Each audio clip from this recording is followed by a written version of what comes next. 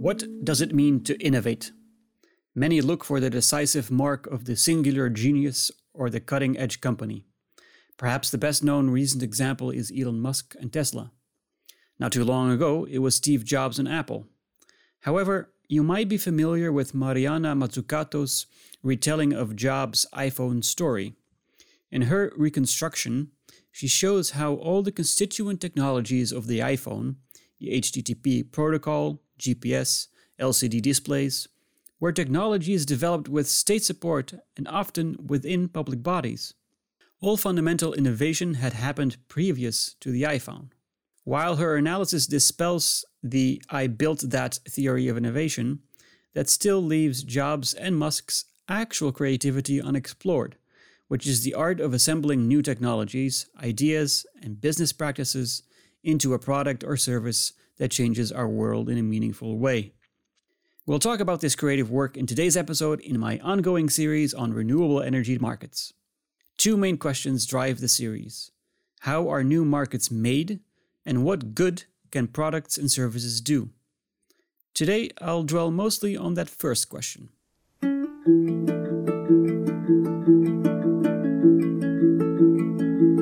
As a case study, I'll take a look at Sunrun, the US solar as a service company.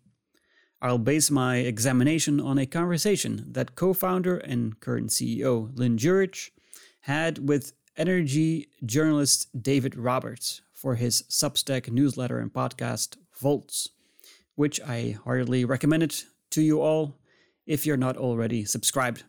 Here's what to expect. First, I'll give a quick overview of how Sunrun can be considered innovative. Then, I'll go into an analysis of what it actually entails to make Sunrun and its business model successful. My analysis is directly inspired by this week's reading, The Rise of the Ecopreneur and the Messy World of Environmental Innovation by Ross Beveridge and Simon Guy, all the way back in 2005. Welcome to the Social Life of Energy podcast. Phase 1. Solar as a Service. When Sunrun started out in 2007, they wanted to increase the adoption of rooftop PV by reducing the upfront cost and the hassle of the paperwork. It did so by paying for the installation of the solar panels itself, becoming the energy provider for the home, offering lower energy bills than the current out contract, and recouping the costs of investment by selling the solar harvest, so to speak. Sunrun was among the first, or the very first, to offer this lease plus power purchase agreement combo in consumer photovoltaics. Phase 2. Household energy management as grid service. Now batteries have entered the picture. Their steeply falling costs means it is now possible to perform the same trick as with rooftop PV. With batteries, Sunrun can recoup the costs with grid balancing and peak shaving. Batteries can respond near instantly, and importantly, they are installed locally, which means that they can also help balance the distribution grid. In theory, then, home and electric vehicle batteries build up to a virtual power plant, a plant that should be able to ultimately replace fossil fuel peaker plants in the growing market for flexible energy capacity. Street smarts. Right from the get-go, George tells Roberts that she wants to make clear that she doesn't just know the theory of sustainable energy business models, but that she has the street smarts to put them into practice. Street smarts is a great way of describing the actual work of putting together all the different social, legal, technical ingredients of a business model. Now, why would that require street smarts? There are obstacles in the way, like red tape and opposition, or at least disinclination from utilities. It can also be difficult to reach homeowners who might not know about this possibility, might be skeptical about its long-term value, fear drawbacks for comfort, and don't upgrade their home very often to begin with, which means there is a small window to catch them. Alright, so what work are we talking about then? Storytelling. Street Smarts is all about smoothing. It's about knowing how to sell a story. In this case, a story, and here I quote from Beveridge and Guy, a story about sustainability and possible future relationships between the environment and business. Let's take the example of Sunrun's main interlocutors, the electric utilities. To Roberts, they are the main obstacle for distributed energy generation. Why? Because most for-profit utilities make their money selling the construction of new infrastructure to the state, more than selling energy to their customers. So their interests are diametrically opposed to people taking infrastructure into their own hands, or homes, rather. In response, George tells a story of a world in which distributed infrastructure is no longer opposed to grid-scale infrastructure. In this world, there is enough to go around for everyone. And the question that I still would put forward is, we just need both, and we need a lot of it, and we need it faster. And, and it's like, this is where I get back to, can we have more abundant thinking here? Because does the utility need to be 3 times bigger? That's where we're going. So we can deliver a better experience to people and get cleaner faster with, a competitive DER market. And, we're going to need so much utility scale solar and wind and central batteries and transmission lines. And, there's no shortage of value to go around. In other words, she's saying getting hung up on this investment-based business model is a distraction. Instead, utilities could remove administrative barriers, which wouldn't cost them anything, but will save parties like Sunrun huge amounts of soft costs and allow them to build out a market that will benefit everyone. We will need so much electricity in the future, everybody can win. Let's not fight over how infrastructural investments are going to be paid for. In other words, she is inviting other actors into her vision.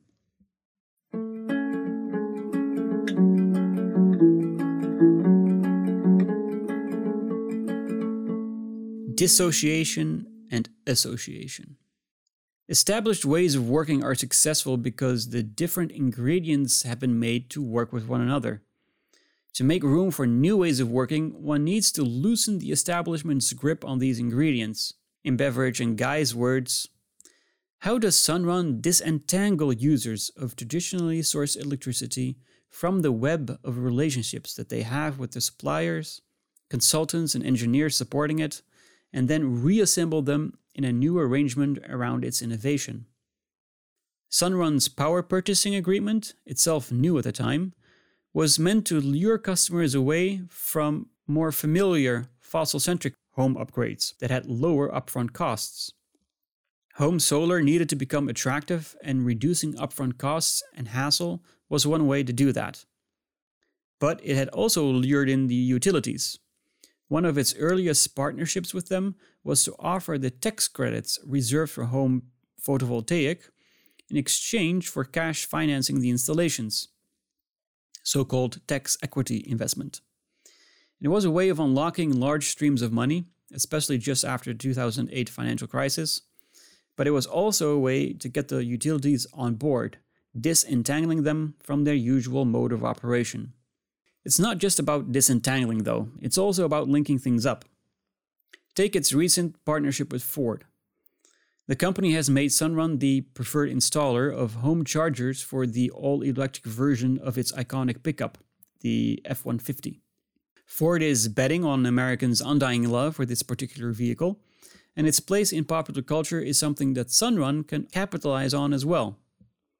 Enrolling EVs in general into this business model makes financial, technological, and social sense as well, since people want their cars to run on the sun. And its battery can serve the house and the grid.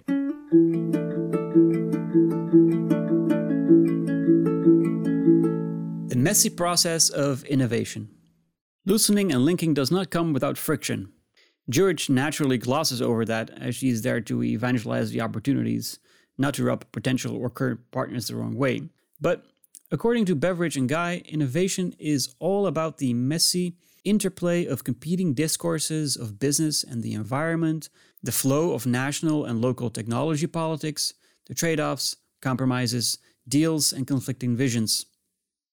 But there is another sense to this messiness. The fact that the ingredients of new business models do not yet align the way that they do in the established ways of working, and that it's Sunrun's interest and job to make sure that they do. For distributed electricity generation and virtual power plants to stick, the process of putting them in place needs to be streamlined for everyone involved. This comes to a head in a concept that seemed to dominate the discussion: soft costs. Soft costs are basically all the costs that are not related to the hardware. It's the labor, it's the administrative process, etc.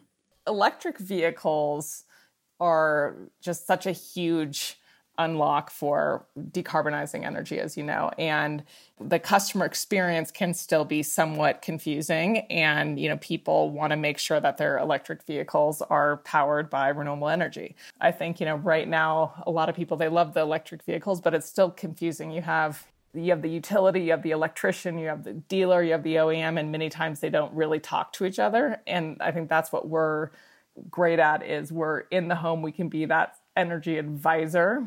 And then from a business model standpoint, of course, when you electrify the vehicle, we will put even more solar panels up on the roof. And that incremental power is some of the cheapest to build anywhere, because when you are already spending the time and money to go to the house and pull the permit and get the installers there, adding a few additional panels are the cheapest kilowatt hours we can put on the grid. As you can see, Sunrun is trying to firstly reduce the messiness for customers, aiming at a sort of one-click buy equivalent for home electrification. Secondly, create a more compelling narrative for adoption of Ford's EVs. And thirdly, by actualizing connections in their service, reduce friction for themselves and strengthen their business case by increasing generation capacity.